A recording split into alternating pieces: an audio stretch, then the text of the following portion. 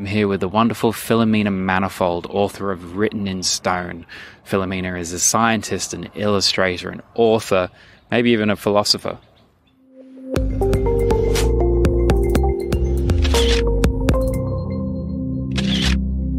This is a book that I spent about 9 years working on, researching and taking photos and sketching and mapping out the Great Ocean Road.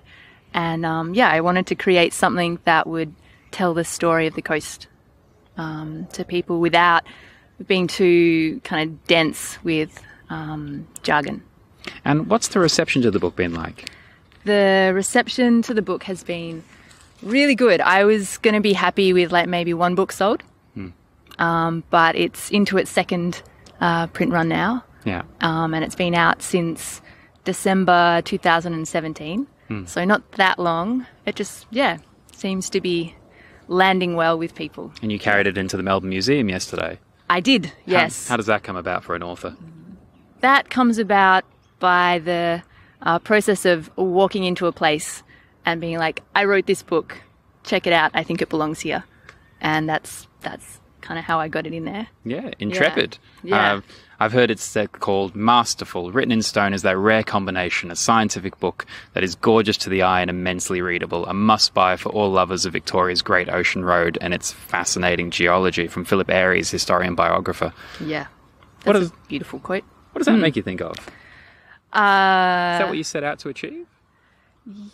Yeah, I wanted to just kind of contact people with their love of land and the coast, and I feel like it's doing that. It's like kind of giving people a way of knowing a place that they love deeper. Yeah.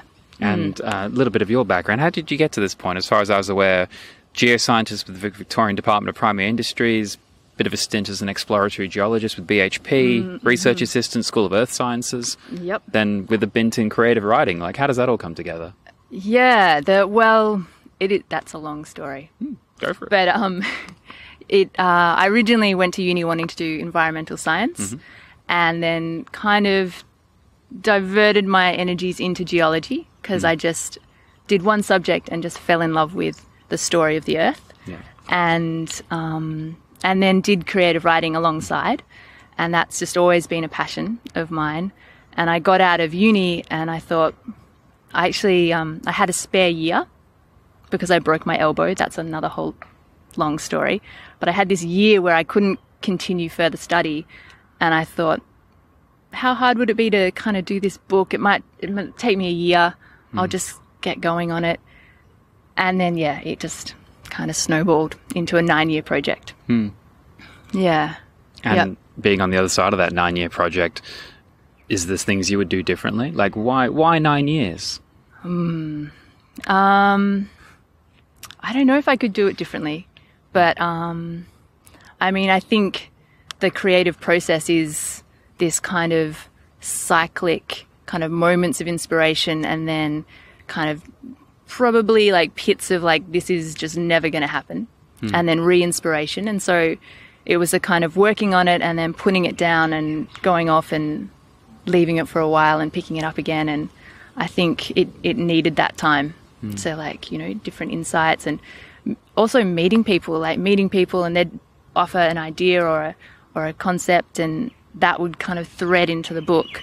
And so it was it had that quality as well. You needed to have the moment that shifted the project that wouldn't have happened if you hadn't have met that person, say. Yeah. And it's an aggregate of illustration and your own photography and then writing, and then is there a particular discipline you got the most out of? Why all these things? Why take them all on yourself? Yeah. Are you a control freak? Well, I just had this real particular vision of how the book was going to be. That it wasn't just a geology book and it wasn't just a photography book, that it was going to be this kind of weaving of perspectives. And so the illustrations and the sketches and the maps and the photography and the text, they all kind of layer in together and create something. So I always kind of wanted to do it, all those parts, but I guess, learning how to do the photography and like doing the research, it all took some time. Are you happy with it? Yeah, I am. Yeah. Which is a really beautiful feeling, just to be like, I got it to that point. Like there was a lot of time there where I was like, it's not quite, not yet. And people being really kind of like, come on, you're being a perfectionist. You've just got to get it out there. I was like, no, there's more. And eventually, I got it to that place where I was like, I can let this go into the world. Yeah. And so geology for the layperson, what is geology? Geology is, it's a science, and it's a way of understanding the movement of the earth and the way that forces have been acting on the earth.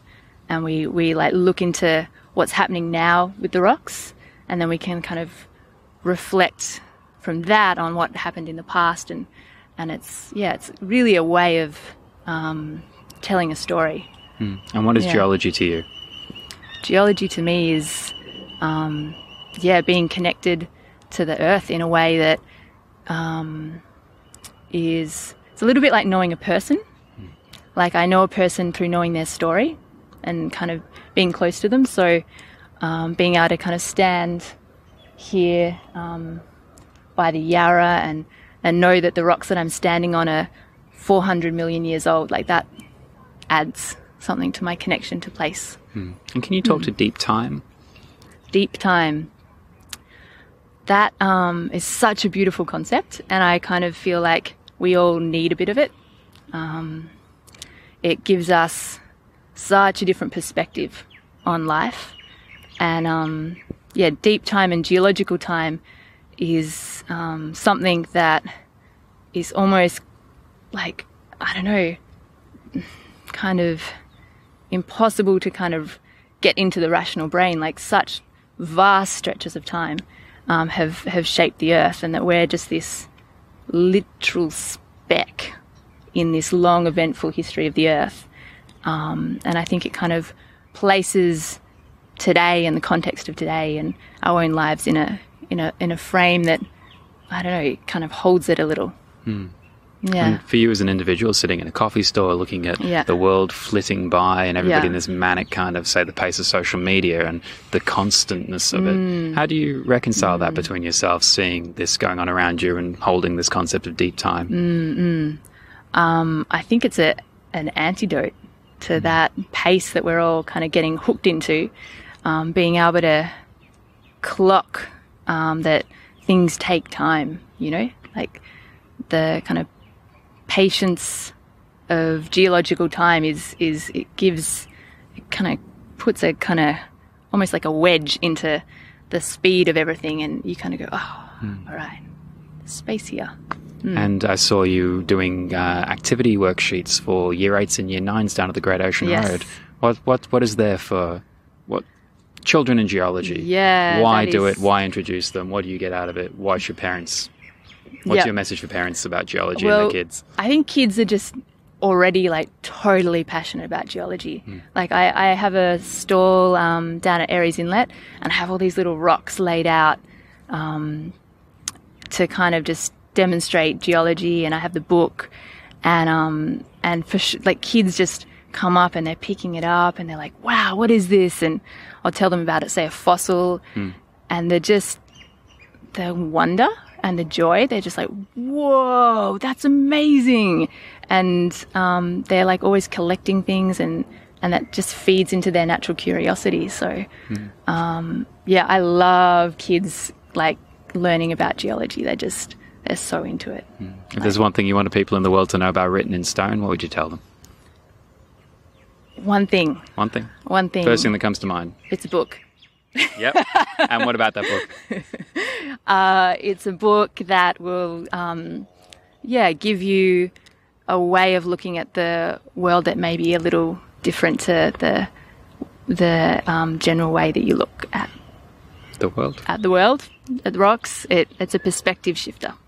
Knowing the Great Ocean Road and growing up there and really caring for it, I wanted to kind of translate that way of being in relationship with land or place that people already have, but just highlight how beautiful it is and special it is. And then therefore that has that kind of flow-on effect that people are like, oh yeah, this is actually a really important place, and it deserves to be cared for and looked after. And yeah, so that's my kind of mission statement that was behind my book. And when I think of geology, I think of the land and rocks. I don't think of the ocean. And what surprised me is opening the front cover of your book, and the very first thing it says is for the oceans and all the life it supports. How? Tell me. I guess that comes straight from my growing up and being in the ocean since I was pretty much a baby. And I'm a keen surfer. I love surfing, and there's something about the ocean that just is in my heart. And I feel really kind of, connected to it and passionate about it, and wanting its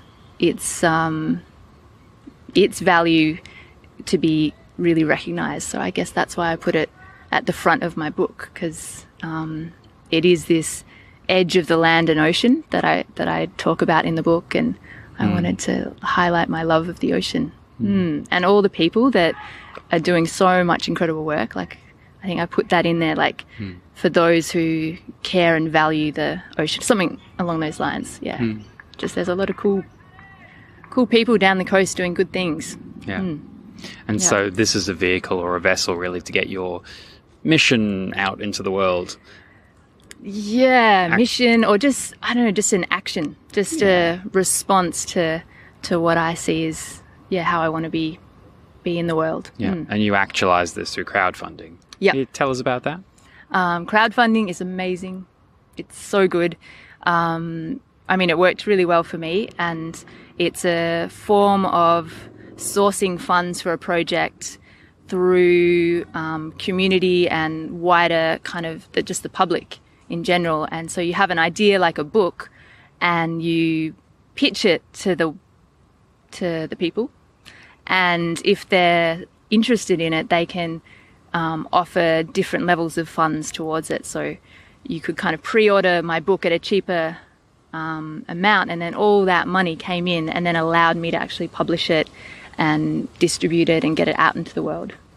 Yeah. And I stand on somewhat of the other side, where I've supported probably 10 different campaigns, maybe 3 of which have been successful. As my experience is, people fundamentally underestimate the intensity of that which it requires, and the capacity to market and to manage and to basically just run an entire marketing campaign around a product as well as develop a product. And generally people have ideas. They're not coming to a niche and giving the niche something the niche wants. So maybe the inverse of that is going to be the answer to my next question. Why was it so easy for you? What did you do that made it successful? Not to say it was easy. What did you do? So easy, definitely not the word. But I think one thing was that I'd actually already done 8 years of work. I'd already kind of done the book, and I had a sample that was actually, I could kind of do a video, open up a page, show people in the real what they were going to get. And that made a big difference, I think. And then a lot of transparency, like really clearly mapping out where the funds were going, what I needed, timeline, even though that blew out, because that just always blows out. And I think a film, like film is such a beautiful way to communicate an idea. So I was lucky to meet some people who were really skilled in that area and help me create a really good pitch film. So where to next? Yeah. Where to next? Hawaii. Tell us more. Fingers crossed. We'll see. There's a artist residency in Hawaii that is developed by the National Park, I think, over there, and they're inviting artists to come over and interact with the park and the volcanoes and kind of tell the story of the volcanoes and kind of try and engage the public a little more in the geology.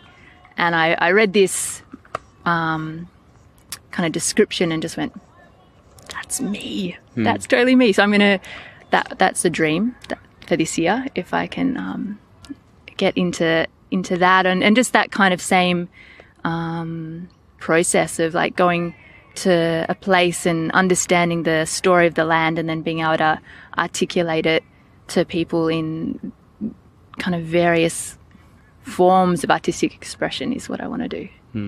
So we'll get this video out pretty quickly, though you may be seeing it in a while. Though if you see it soon, close to the release date, we'll include some details where you can send a message to the Hawaiian folk and let them know.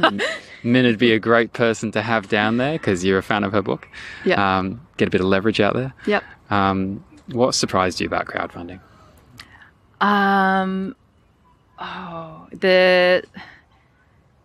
It was such a surreal process. Like it was, it actually is probably one of the reasons the book is, I mean, there's many reasons, but just the fact that I committed, once you press go, it's happening. Like you can't back out. Like people have put money in and, it was a real moment of like kind of handing something over, like handing it over and not knowing if it's going to work.